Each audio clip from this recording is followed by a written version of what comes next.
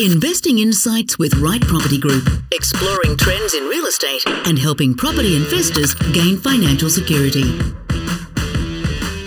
G'day guys, Steve Waters and Victor Kumar from Right Property Group and Investing Insights, and we're back again, Vic, for another filmed, recorded version of Investing Insights. And since the last time we did this, there has been some massive pieces of news. Clearly we've had the budget, we've had some other big ticket items revealed in terms of responsible lending and how that may change over the next couple of months. Open banking system, vacancy rates declining, prices moving up and down and sideways. So there's lots of these bite-sized pieces of information that are certainly creating a picture to which, to some degree, it's the first time in 20 years or thereabouts that I've been investing that I've actually seen the majority of these components or these ingredients, if you will, come together.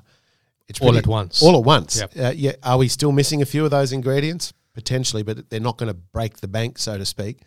But it's exciting times nonetheless. So, and the interesting thing is that interest rates are at record lows, and now there's subtle talk of dropping it further.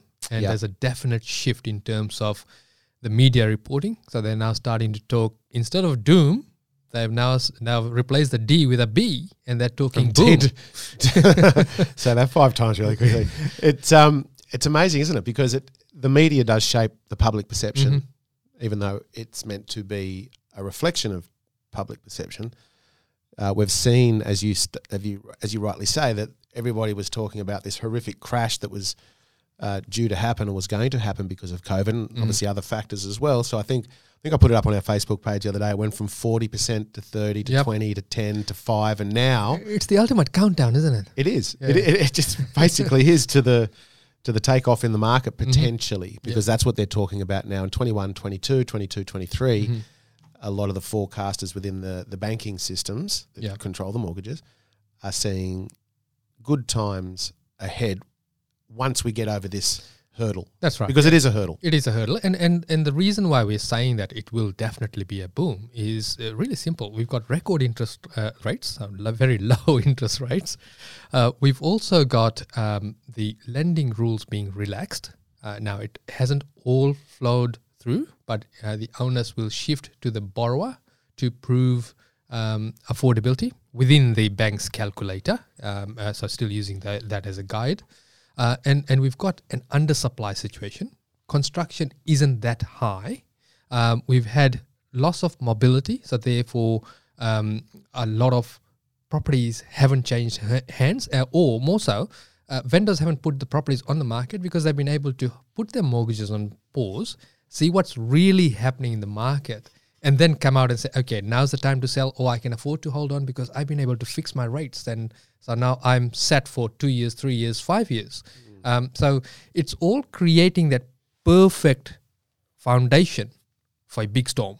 And the storm's coming in our direction in the sense that the winds are favourable for us. I was about to say the storm is, in this sense, is not negative. It's like drought-breaking rain. Yes. Maybe storm is the way to look at it. And look, typically and historically, we're not those people that want to talk about being too optimistic about different markets and the like. We've always been very conservative, and we always will be in our commentary and in the way that we create the strategies and so on and then execute them.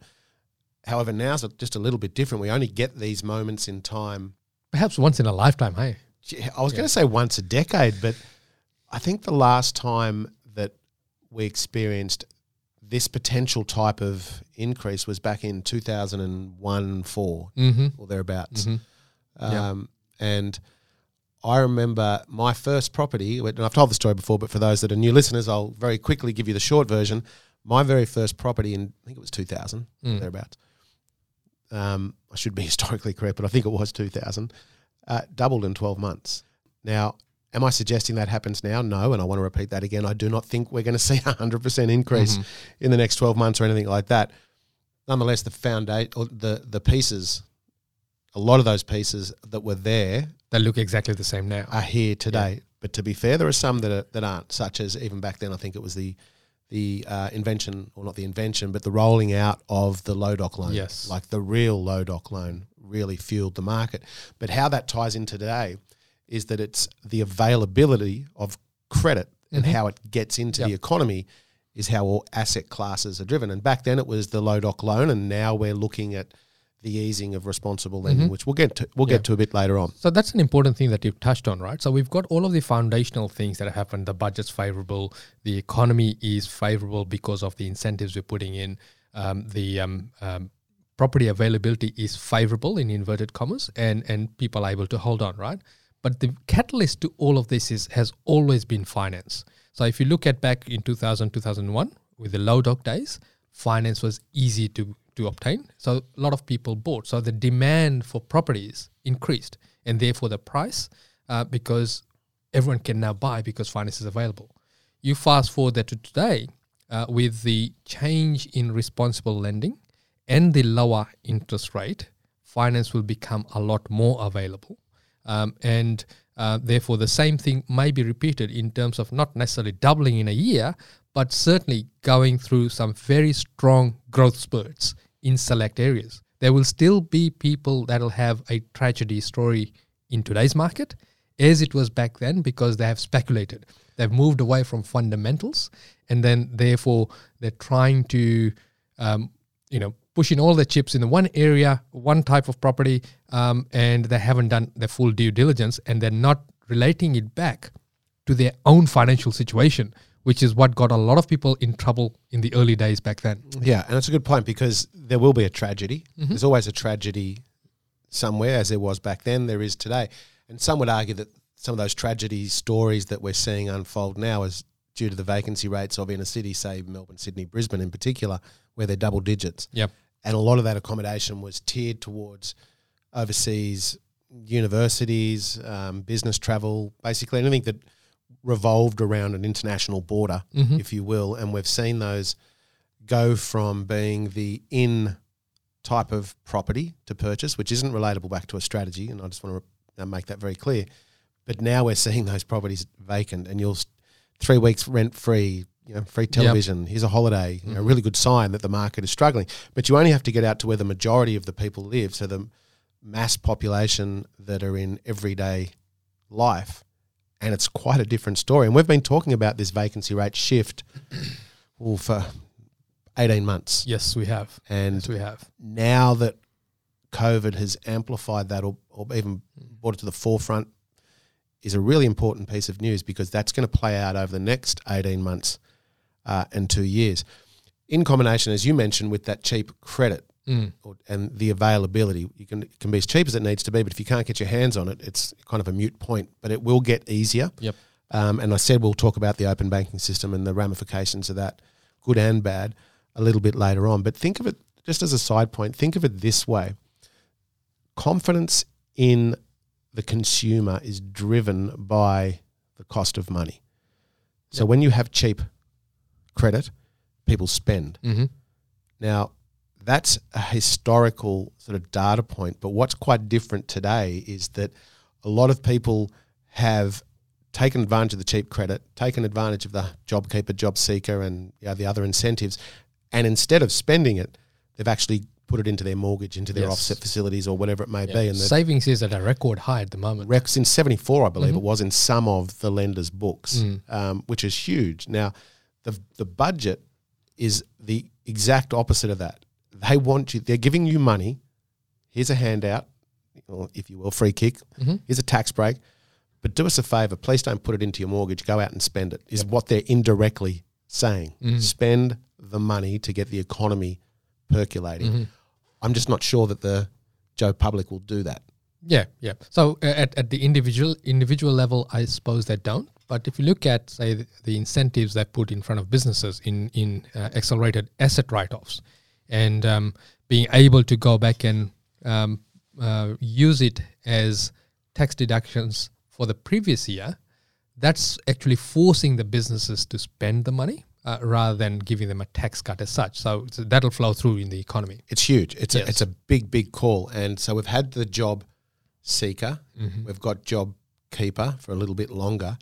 So realistically, what they should be concentrating on now is job multiplier. And the only way to do that is to have business invest in themselves, which starts that cyclical effect of then eventually hiring more people spend, and the wheel turns. So it has to be a job multiplier effect as opposed to, well, let's just put a Band-Aid on this now, because that's not going to work at all. Yeah.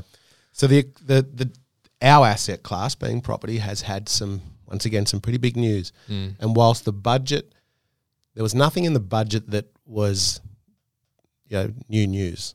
No, it was all selectively leaked well ahead of time. Yeah. And we also knew that there was only so many levers they could pull. And it was pretty much premeditated as to what they will change. It's just that we didn't know how much the change was going to be. Exactly. And it was selectively leaked. Well, it wasn't even leaked. It was just said, I think, beforehand. So there was nothing in the budget that for property investors was like the holy grail of new news. So you could maybe think about it this way, that there wasn't anything that was against the grain that would make you step back and reassess. So a good example of it is in one of the budgets, they changed the depreciation rules. Correct. Now, that was a huge change in property investing. So there was nothing like that. In fact, I was quite surprised that there actually wasn't much on property in itself. I think the home builder, the extension of that was big enough news, because indirectly that's a force multiplier. Correct. Because it goes all the way down the line with a new build, as opposed to buying a second hand or an existing property. There's not that many other parties involved within the economy. So I can understand that they're doing that. Do I agree with it in that context? Potentially not. But that will have an effect from a groundswell point of view, where it will lift entire markets just based on the number of transactions and the limited supply that we're seeing. Doesn't necessarily mean that they're all going to be great investments for the long term. No. But in the meantime, we're going to see some tick up in those prices. But the sentiment state by state, because I'll come back a step. We've got the federal budget, which has given us the news, and there's a flow-on effect down to the state levels here, and some of that might be through the federal funding to infrastructure projects, roads and rail, and use it or lose it approach. And they've said that quite loudly. The sentiment state by state is quite and remarkably different as well. Well, now clearly we've got Melbourne, who's in a stage 4 lockdown, generally speaking, and that's hindered transactions. And I'm not talking about just real estate. That goes all the way through to retail spending. But because Melbourne is such a large part of the data market, it started to affect the data generally throughout the rest of the country. And if we relate Mel's the second largest population, right? Correct. So think of it. If we take that from a property perspective, and let's talk about vacancy rates. So the market and the media and the economists want to talk about the general market and the general vacancy rates or price increase, decrease, whatever it may be. Melbourne is a large portion of that. So when you've got no mobility or very limited mobility, therefore lack of transactions, whether it be sale or rentals, that is going to directly affect the averages onto which the media report. But when you get granular, it's quite a different story. Very, very different story. Yeah, very different story. We've been buying properties in Melbourne for many, many years, over a decade. And realistically, there hasn't been as low a vacancy factor in these areas that we're buying in, because everyone's moving to these areas and they're getting out of these high rises. They're getting away from the CBD scenario and into more sedate family life, if I can put it that way. Sedate. I can hear the feedback already. So you're seeing the definite spike. And a flow on also is that in the regional areas, we are starting to see a spike in terms of pricing, but it's not led by investors. It's led by mostly owner-occupiers, because they're looking at it and saying, okay, I can rent, or now I can actually afford to buy, and I really don't need to move from here.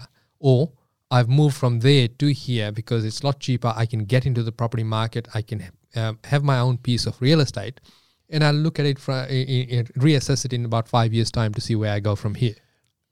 That brings up a really good point. I want to sort of tack for a minute, change the subject, if you will, as we always do, as I often do, and then we'll come back to whatever the subject was. That With the regional areas, well, I'll even come back a bit further. So you mentioned that a lot of these price increases are led by the homeowner, and we're seeing that throughout various areas of Australia, whether it be southeast Queensland, parts of Sydney, not Melbourne to a degree yet, but we'll see those numbers start to come through the pipeline soon when they get that mobility. Perth is another example where the homeowner and the credit that it's associated with them taking up the homeowner skill, the home builder and purchasing, that's starting to show through in the data in terms of new mortgages. Yes. It's huge. It's biggest. September's huge, biggest in years in terms of a monthly increase. And so the market recovery, or that groundswell, if you will, is led this time by the homeowner as opposed to the investor. Yep. What will happen, though, is the investor, as soon as they get that ability to borrow money, is they'll enter the market, because it's still not easy for the investor, no matter what anybody says, to get into the market today with credit. But if I want to come now back to the statement you said about the regional areas and how we're starting to see a tick up in value there. And a word of warning around the regional areas. And we do, as a disclaimer, we do invest regionally throughout Australia.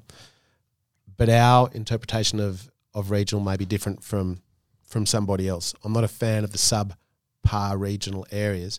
Even though it has to be major regional. Correct. Even though we're seeing quite a lot of people move to these areas from the CBDs and metros for a better lifestyle change in combination with affordability and what have you, I'm not sure there's a lot of longevity there.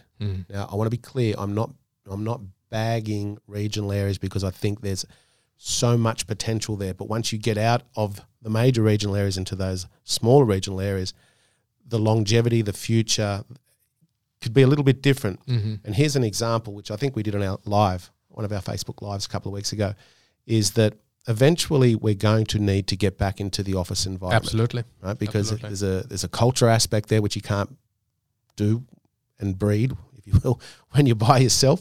So there needs to be that human interaction that can only be in an office atmosphere. Now, whether that goes to 4-1, 3-2 days in the office is yet to be seen.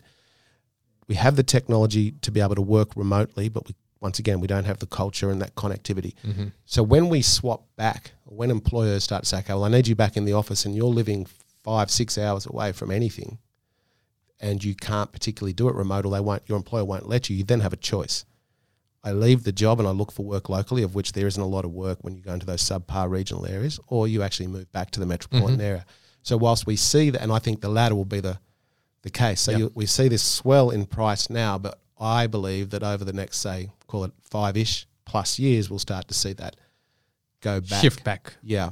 As people come back into the metropolitan areas, or the major regional areas as well. So we need to be careful as investors that whilst our strategy is still, from a holistic point of view, quite solid and still the same, the asset selection that we do now can't be just for the now, and it still needs to be for our 5 and our 10 and our 15-year trajectory, if you will, or assumptions on what the market will do, so that it gives us longevity and safety within the market. Yep. So what you're saying is that we should not ignore fundamentals and not just chase transient trends because of the virus, because of the way population is tagging. We still need to look at it from a fundamental point of view, that this is the foundations that we look for in terms of these areas. Here are the fundamentals. It needs to tick those boxes first before we go any further, regardless of how good a growth trend or how low the vacancy factors are in that area. So when you're chasing trends, that's a really good point, because if you chase the trends, you have to have your finger on the pulse of that trend every second of every day of every month of every year, because the trend, as quickly as a trend establishes itself, it can fade away to nothing as well if there's no substance behind it. And for those that want to chase the trend, then they're a speculator, they're a gambler, as opposed to an investor.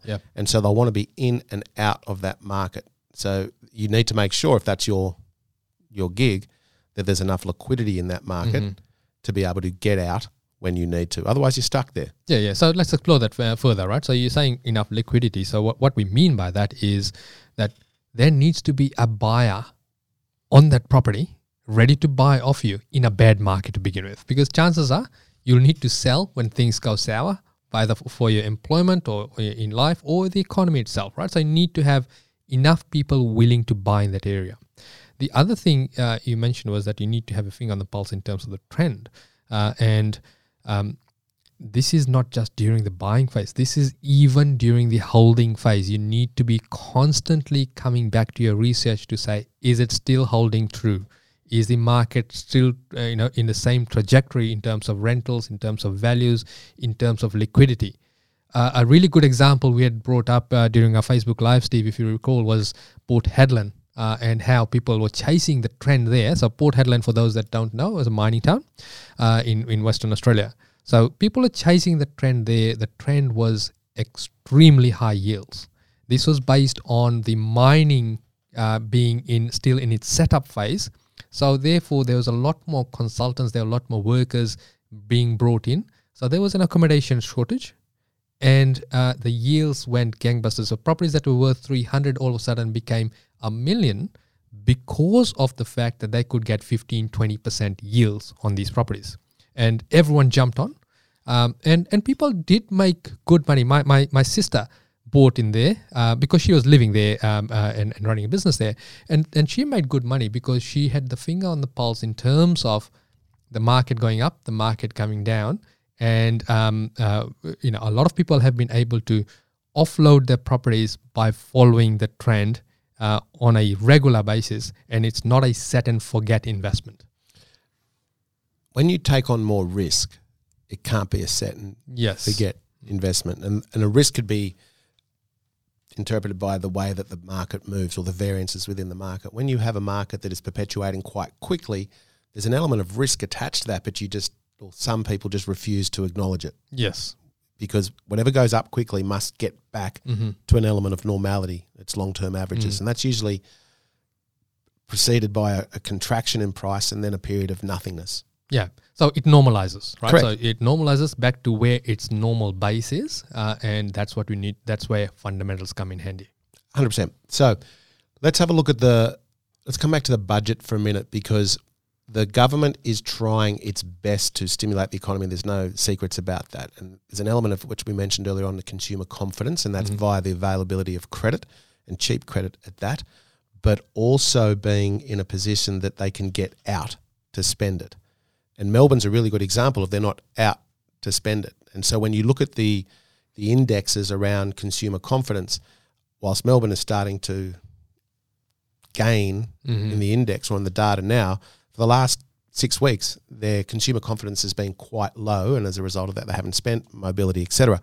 But if you look at the other states, if you look at Sydney, you look at Perth, Brisbane, Adelaide, ACT, and Tasmania, where people still have degrees of mobility, they're able to spend, and the localised economies, whether it be state-based or even council-based, still percolates, still keeps jobs, and that confidence wheel, once again, starts to spin. But the one thing that doesn't change is that everybody still needs accommodation. Yes. Whether you have a job or you don't, you still need the accommodation. And that ties in with something that we talked about, I think it was last podcast, with Phil, where we were talking about the potential of an accommodation crisis that is starting to come to fruition over the next couple of years. Now, Labor in their commentary around the budget was that there was really not enough around affordable housing for those that needed it, and potentially rightly so. But as the government replied, they're not in the business of being a landlord. They tried that. Even state governments tried that, and it didn't go well for them. They want private investment to do it so that they carry the risk, they carry the repairs and maintenance and everything also goes with being a landlord to supply the accommodation, but they need to make it attractive enough for the private investor to want to do so. Now, they had a couple of cracks at that with, and I've just gone blank, what was the... NRAS, which was the biggest rort in the worst possible sense that I can think of as an investment platform. On the surface, there were some pretty good things to look at, but it quickly unravelled for the investor. Nothing's for nothing is the bottom line. And there's nothing like that in the budget this time to help people want to invest in terms of affordable accommodation, because as commercial investors, because that's what every investor is from a commercial aspect, is they want to minimise expense and maximise the income. There has to be something there for the investor to want to entertain. That's right. Yeah, to part with their money, basically. Correct, because as good as it may seem on the surface and noble, if there's not a price increase there, and if it's going to put our own family units on the line, they're not. The human nature is you're not going to do it. I mean, it might look good to begin with, but once you unravel and you start to understand what it's about, you're going to look for an exit strategy, and there's no one there to replace you. Yep. You know, as you're talking, I had an epiphany, and Steve, this is going to be a FOMO moment next year, on the assumption that we get some level of vaccine, say in July. There would be a mass rush for people to invest. Because hang on a minute, if we've got stability, we've got the property prices will take off, and so it'll be self-perpetuating in that sense, and in the sense of people with the FOMO coming in the horde. So if you recall back in 2016-17, what happened in the Sydney and Melbourne market might potentially happen all across the metropolitan areas of Australia, in that sense, because people rush in to try and invest, and for some trying to catch up with their investment plans. For others, it may be that they have had the epiphany to say, hang on, my job's not forever. I need to cater for my retirement. And invariably, mark my words, you'll see people come out of the woodwork in terms of advisors as such, that will have that new trend, new fad. Let's take onto this government incentive. Let's do something really sexy and get into the property market this way. Again, this is where people get financially hurt. That's a good point, Vic, because one of the things that I see as my role on the board of Pippa is the amount of complaints from the consumer that come in to people that perhaps didn't do enough diligence themselves to begin with, and on the surface something that looks shiny and attractive and very rewarding overnight, they entertained, and as a result it went pretty bad for them. Now that's not every case, but we certainly see enough of it, and it makes me think that the strategy that you create, it needs to be agile and not fragile. Good way of putting it. And what I mean by that is that the strategy needs to be able to move with the market dynamics, because no market is ever linear. It's never a straight line from A to B. There's always twists and turns as the economy unfolds or contracts or whatever it may do, as does the localised fundamentals of the suburb economy, for that matter, from a micro point of view, not just a macro point of view. So if your strategy that you create isn't agile enough to be able to move with the times and survive those times, then you've actually become the victim of being quite fragile in your approach to creating your portfolio, because what we're trying to do is bridge the gap between where you want to be and where you are now. That's right. And along the way, things change. The economy changes, the market changes, your financial circumstances can change, or we can forward predict that the finance is going to be harder. So we need to change tech right now, right? So one of the things we do when you and I sit down with clients or people that want to come on board and use our services is we address these things. And whilst we may have put in a plan to say, let's buy 3 properties in 5 years as an example, it doesn't mean that you will actually buy 3 properties in 5 years. It could be 3 properties in 3 years. It could mean 3 properties in 7 years, because 5 years is a long time in property and things change. So our constant reviews and our ability to forward predict and look at the performance of the current property in the portfolio and bring in the right property in as a next addition to the portfolio is always geared towards working towards your goal, taking the nuances and the changes of finance, economy, and your own financial circumstances into account to then fine-tune the plan. So it's always agile, as you said. We need to keep changing it to keep it on course. Yeah, and to be clear though, agile is not around going from 180 degree direction. That's right. Change. It's just these little minor adjustments. Yeah, incremental adjustments along the path that keep us true north, so to speak. All right, so let's now get to what the markets are actually doing now, because we've had a lot of these good news. And just to recap, we've had the budget. There's no bad news there for investors, really. Could have been better. Could have been a lot worse. Yep. And we'll live with it. And there was no secrets in terms of property-related announcements. We've got the potential or the communication around the relaxation of responsible lending laws. And just very quickly, that's not about a carte blanche approach where everybody's going to get this fistful of money. Mm. It's still going to be a very measured approach where the onus now comes back onto the borrower as opposed to the lender. Yep. And we do have open banking, and we do have APRA still regulating. So there's still going to be a very strong element of regulation. Mm-hmm. It's just now hopefully a more balanced approach as opposed to sheer stupidity. Absolutely. Why did you buy the pair of shoes, and do you do that every day scenario? We have tightening markets in terms of rental or vacancy, but also in terms of listings. Mm-hmm. And we also have an increase in lending. In fact, huge. And I've got some stats here or just some recent, I should say, lending percentages, if I can find it, where just in the month alone, so owner-occupier lending year on year, excluding refinances, New South Wales up 29%, Victoria 24%, Queensland 34%, 27% WA, 34% South Australia, just about 40%, Tassie 33%, Northern Territory, ACT 36%. So Australia nationally is 29% year-on-year increase. Mm-hmm. That's huge. Like, just wrap your head around that. Like, they're big numbers. Like, it's over 1/3 increase. It's massive. And yet usually we're doing sort of statistical cartwheels, if you will, around incremental changes of 1% or 2%. But to get these figures is huge. And then, of course, coming back to the major points, I mentioned vacancy rates, but I don't think people can actually understand how tight it is. Yeah. Because all we do is see the headline news from the media about littered or streets littered with vacant properties and double digits in the CBDs, which there is. Yeah, we were talking earlier about one of your clients that doesn't even own the property and has got smashed with applicants. 33. So he takes possession, I think, tomorrow or the next day.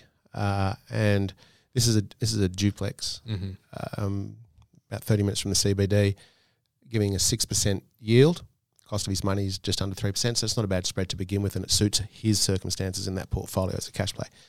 But 33 applicants, doesn't own the property, and out of the 33 applicants, 2 have been approved, ready to go before he even takes ownership. And higher than what we had said the rental would be achieved, right? Yeah, nearly 15% higher than what we budgeted on. Yeah, in terms of the rental return, which is massive. But that's a clear indication of where the market is at this point in time. Exactly. Yeah. Now, I want to bring it back though to the other side of the coin as well. Just because we're saying the markets are tighter, that doesn't mean you start charging or asking for unreasonable rent that is not sustainable in that area, and you're not competitive enough with the other properties that are on the market, right? So you need to do your due diligence before you name a figure in terms of rental. Otherwise, you will remain vacant. Your property then drops past page 1 in the web.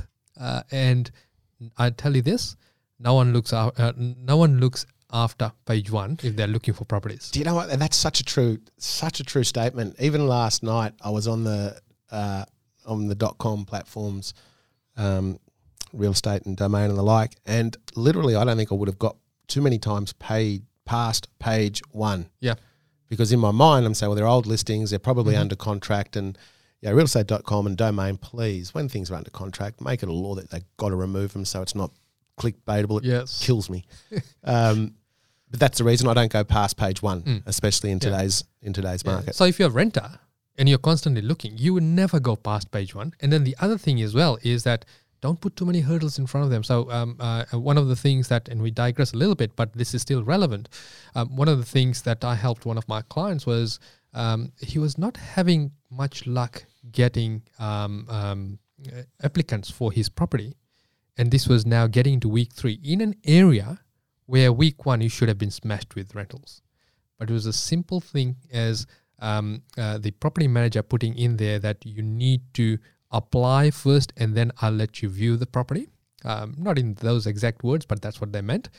Then the link that was given did not work. And you're paying for the privilege. Correct. In terms of property management. Yeah. So as an investor, be invested in your investment in the sense that you need to be looking at it from a daily point of view to say, check the ads, click the links, look at the photos as if you're a renter. And if you can't make head or tail of it, know that the renter can't either. Absolutely. And as Vic said, don't be too greedy, because the consistency of cash flow is far better. More important. Far better for you than an extra $10 or $15 a week. It'll take you more than that to actually find the right tenant to pay it. So be fair, be reasonable, and be an investor at the end of the day. Make sure you cross the T's and dot the I's. So let's now come back to how these markets are moving today. So let's not worry about the data, because that's reverse facing. Reverse facing, and it's 3 months or thereabouts old. So what's happening today around the states that we're constantly in on a daily basis? So here's some news from the I think it was last weekend or the weekend before, where, and I might have mentioned this on one of our lives or something, where I had some friends that are in the RAF in the Air Force, and they were looking to rent a property. They didn't want to go through the DHA or Defence Housing, and this is in Sydney corridor, and they were 35, I think, one of 35 people through the open home on that day. They ended up having to pay an extra $30 a week and prepay 6 months in advance to win, and I say that quite deliberately, to win the property to rent. When was the last time you saw that? This is going back 01 and 09. Yeah. Yep. I didn't want to say it. Once again, I'm trying not to be too buoyant. Yep. I feel like I'm just a reporter reporting the facts more so than anything. But that's in the Sydney corridor, but you would not see that in the media anywhere. Yep. Anywhere. It's more about the bad news. Now, that doesn't mean that yields are 10% or anything like that, but when we have such a tight market, supply and demand is just the basics of economics, and that's what we have here in this commodity being real estate. Now, there are, once again, to be fair, there are areas throughout, in this prime example of Sydney, which are oversupplied, being those CBD areas, and subpar accommodation or investor stock as opposed to investment grade. And there's a big, very, very big difference. But in the central coast, the south coast of the Sydney corridors, we're seeing the same thing. We're seeing the same thing in Brisbane. Perth has dropped down to below 1% vacancy rates. Now, let's put that in perspective. I say that quite deliberately as well, yeah. So about 8 months ago, we were talking 6% as a vacancy factor. And now it's less than 1%. That's a significant turnaround. Do you know what? As you say that, I remember distinctly you and I over there. I don't know if it was 2 years ago, maybe. I don't recall. Wouldn't have been much longer than that. You're giving the hairdresser example, are you? Yeah, I am. It's where what Victor and I do is we use data as a directional piece. Once again, we're very much more around ground truth, and part of our scope is in new areas for us, Vic and I, to physically go to these areas and spend an enormous amount of time speaking to local councils, the mayor, business owners, everything that is that gives us some truth around the local economies, because that's where the money's being spent. Yeah? And so we were over in Perth, I can't remember the suburb, and we were just driving, I think, and we were in some suburb not too far out from Perth, call it half an hour. And if that. There were streets of houses that were vacant with the grass halfway up the walls. People are just like, it was almost like a movie scene where people just washed their hands of it, throwing the keys against the fly screen and said, I'm out. Scenario. Now, I'm being a little bit dramatic there, but it just looked like that as we drove the streets, and full office towers in the CBD empty. And that's quite an important point, because they're the employers of the economy. Yet you fast forward to where we are today, and we've gradually seen that. And the hairdresser scenario that Victor's talking about, where he was asleep in the barber chair, there was no business, and was for hours as we drunk our multiple coffees, Choi latte. But it was, interestingly enough, the coffee shop was the busiest place in the shopping centre. Because no one else had anything else to do. And once again, that sounds a little dramatic, but that's exactly how it was. The data didn't reflect that. Just as the data potentially is not reflecting what happened 3 months ago. Now, in terms of the vacancy rates, and it is that tight over there. Does it mean boom times? Not necessarily. Does it mean that it is more favourable than what it was 12 months ago? Absolutely, it does. And this is the theme throughout various states and metropolitan areas or cities throughout Australia. Now, I know there's a lot of media at the moment talking about, say, parts of Queensland that they expect to grow by 23%, I think it is. Mm-hmm. Now, that's a general comment. There are some areas that won't. Yep. There are probably some areas that will do better than that Mm-hmm. as well, as there will be in Sydney and Perth and potentially Melbourne as well. In any growth predictors that are out there, like predictions out there, they're talking general average numbers. That doesn't take into account suburb by suburb, street by street, types of properties, clusters of properties. They don't take that into account. They take an average figure and saying Sydney will grow by 20%, Melbourne will grow by 15%, 20%. Queensland will grow by 23% because that's on record of people saying that, right? It doesn't mean that every property that you'll buy will grow by that much. Yep. It may be that some may go backwards even while everyone else is going up. It's a good point, because there is always going to be a subpar property in an area. Mm-hmm. But the thing that people need to understand, if they're even entertaining purchasing over the next couple of months, is you need to be active now around your personal circumstances. Yes. So if you haven't got finance, then start organising, because there is a lag. 5 C's of credit: character, capital, capacity, collateral and conditions. They all add up. So if you've got credit cards or you've missed a payment for whatever the reason being, but it wasn't your fault, clean that up now. Start moving now so that you're in a position to borrow potentially in a couple of months, 3 months' time. If you are finance ready or you're going through those motions now, know that it won't be an overnight result. There's as I said earlier on, there's a lead time. In some cases up to 6 to 10 weeks we're experiencing, depending on who the lender is. But also, coming back to the strategies, finding out and identifying what strategy is going to let you sleep at night, which is very, very important. But please, I really do beg of you, and when I make this statement, is don't create the strategy based on cheap interest rates of today. Interest rates will go up. They will go up, and probably a lot quicker than what everybody is talking about should the economy start to perpetuate. So because that's the only lever we can pull to reduce inflation or keep inflation in check, right? We've given everything away. So the only lever left is the interest rate to slow things down. And they will put rates up one day. Mm-hmm. No one knows. Not even the economist knows. Let's to be fair, we know as much as them and they know as much as us. It's just a bit of a guess. But they will go up. And so we need to make sure that the strategies that we create today are sound, they're financially correct, they have their mitigation points in place, which is always around buffers and cash flow. That doesn't mean positive cash flow. It's cash flow management. So you need to start as you mean to continue.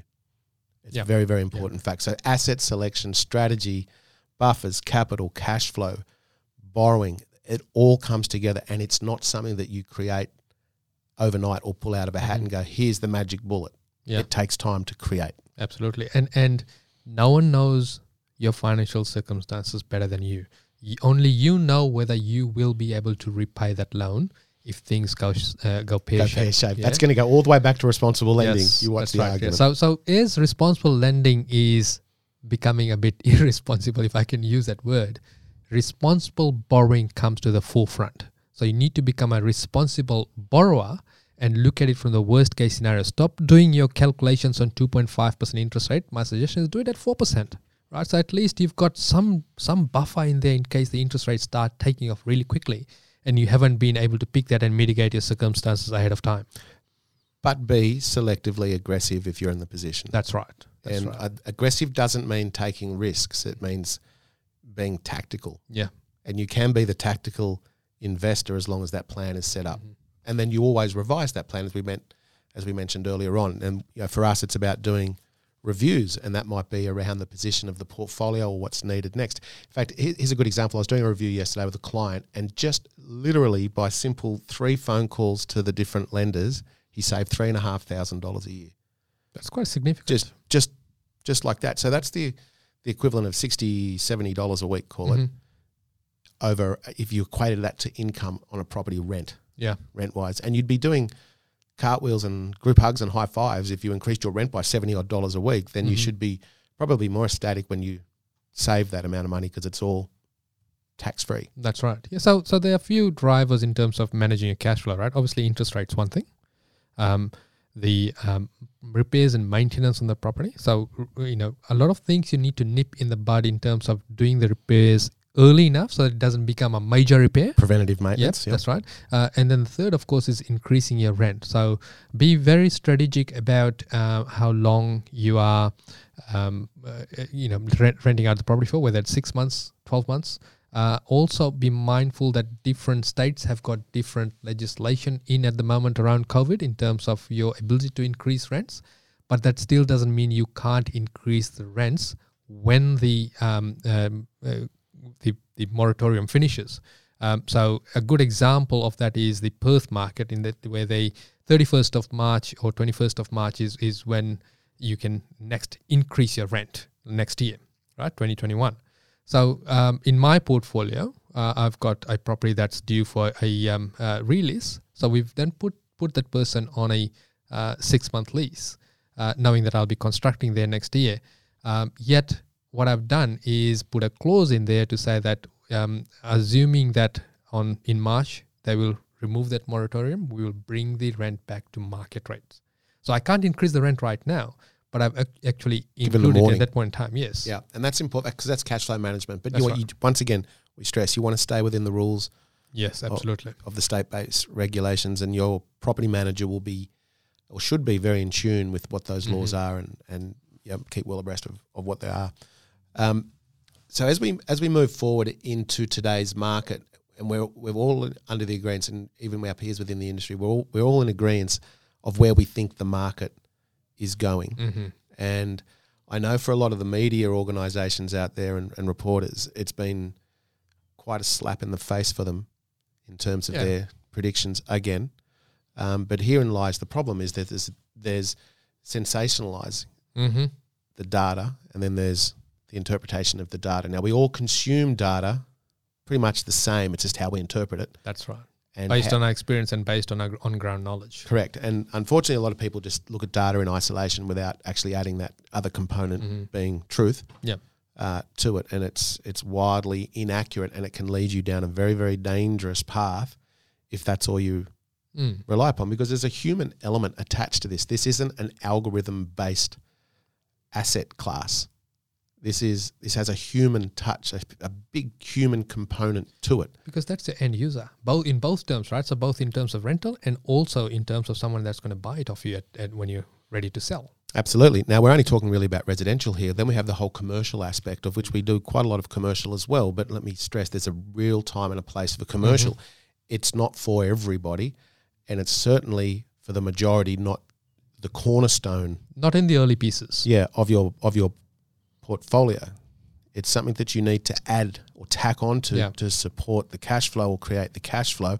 And even as an end owner scenario, where that might be one of the properties that you retain in ownership forever and ever, because it is giving you that higher return. But it needs to be in combination with residential. I probably shouldn't have gone down that rabbit hole because it's far more complicated than a 30-second soundbite, nonetheless.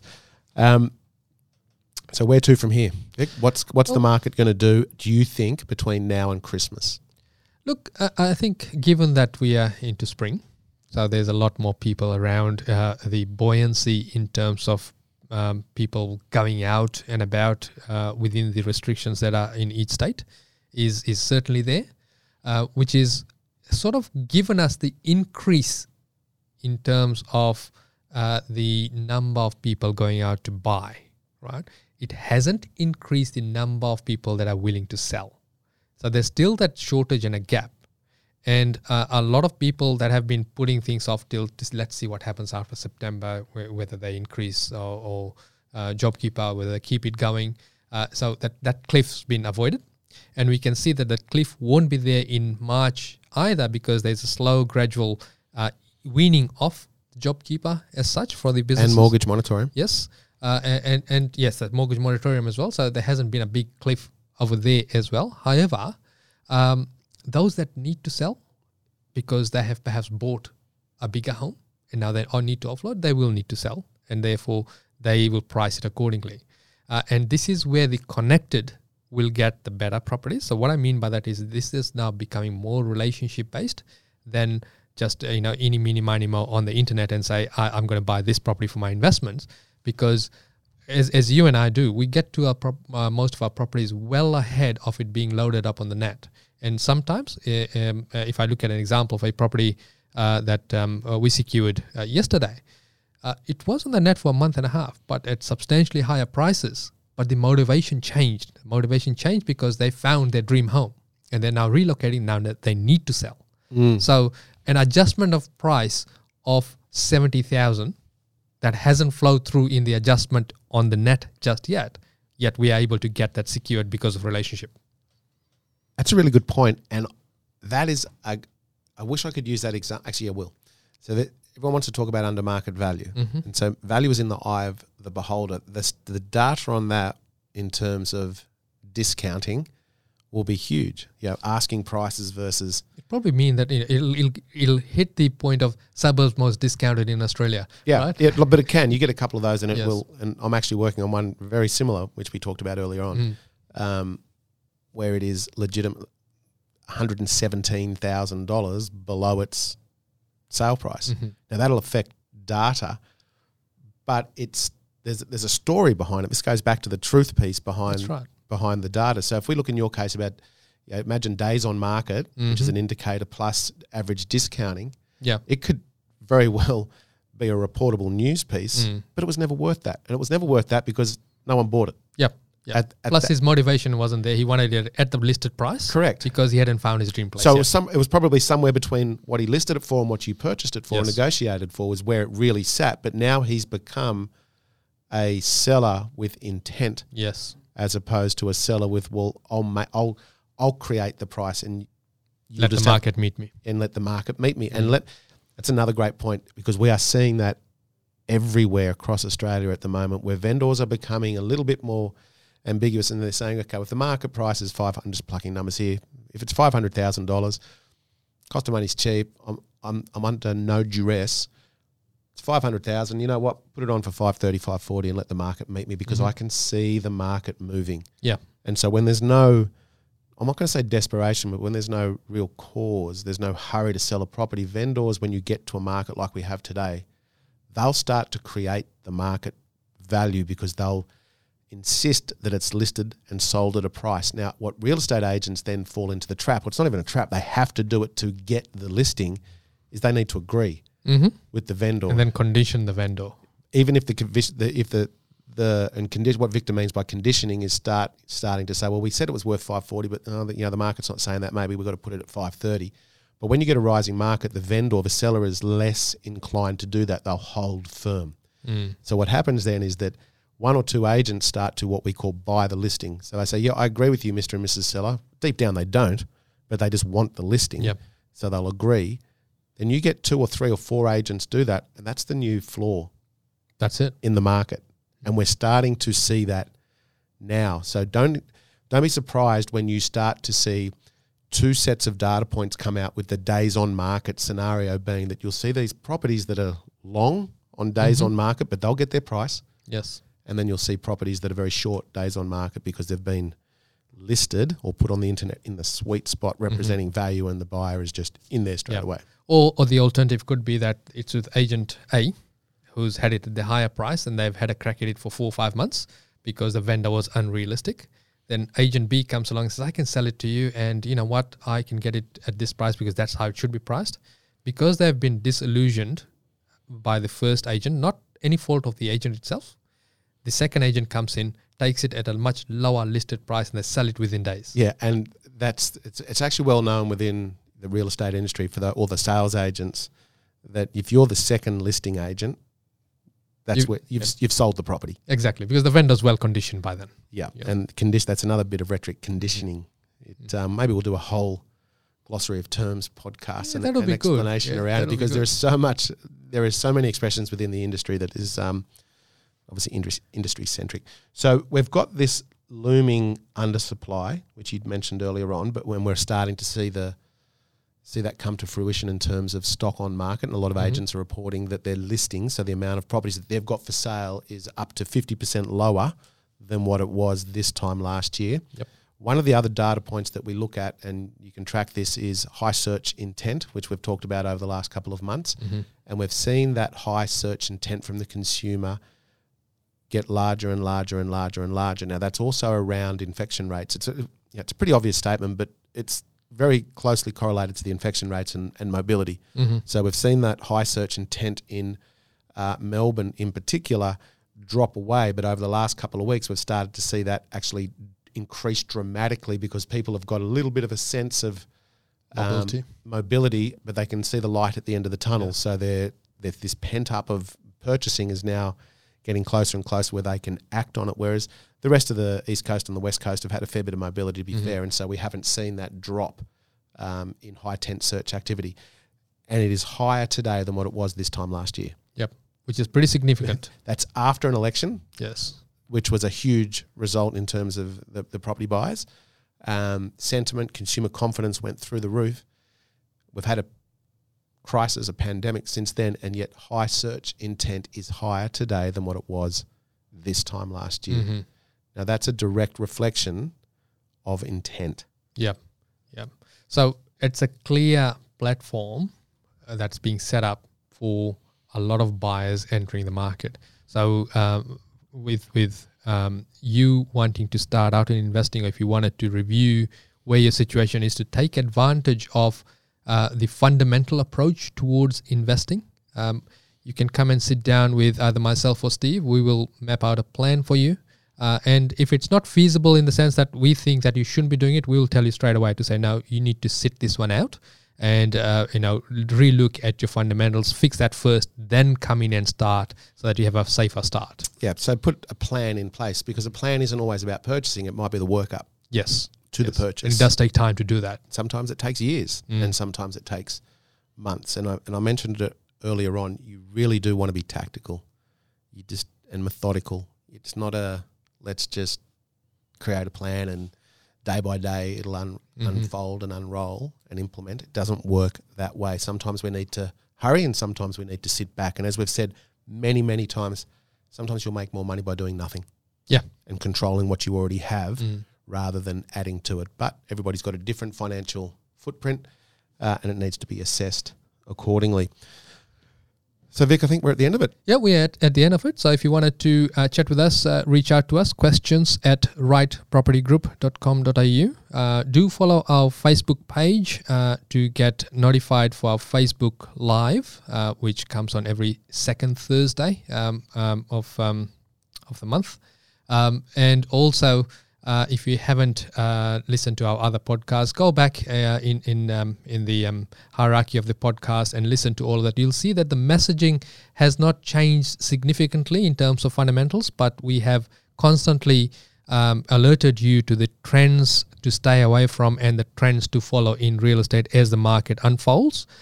So shoot us a question, or if you wanted us to talk about a particular topic, give us a yell. Yep, and please do us a favour, because it goes a long way for the rest of the team, is jump onto the Facebook page, give us a like, consume the content there. Even on these podcasts, please just give us a rating. It goes a long way and it's well acknowledged. So Vic, until next time, where there'll be a mountain more news, no doubt, because it is such the market, we'll see you then. Will do. The information featured in this podcast is general in nature, does not take into consideration your financial situation or individual needs, and should not be relied upon. Before making any investment, insurance, tax, property or financial planning decision, you should consult a licensed professional who can advise whether your decision is appropriate for you.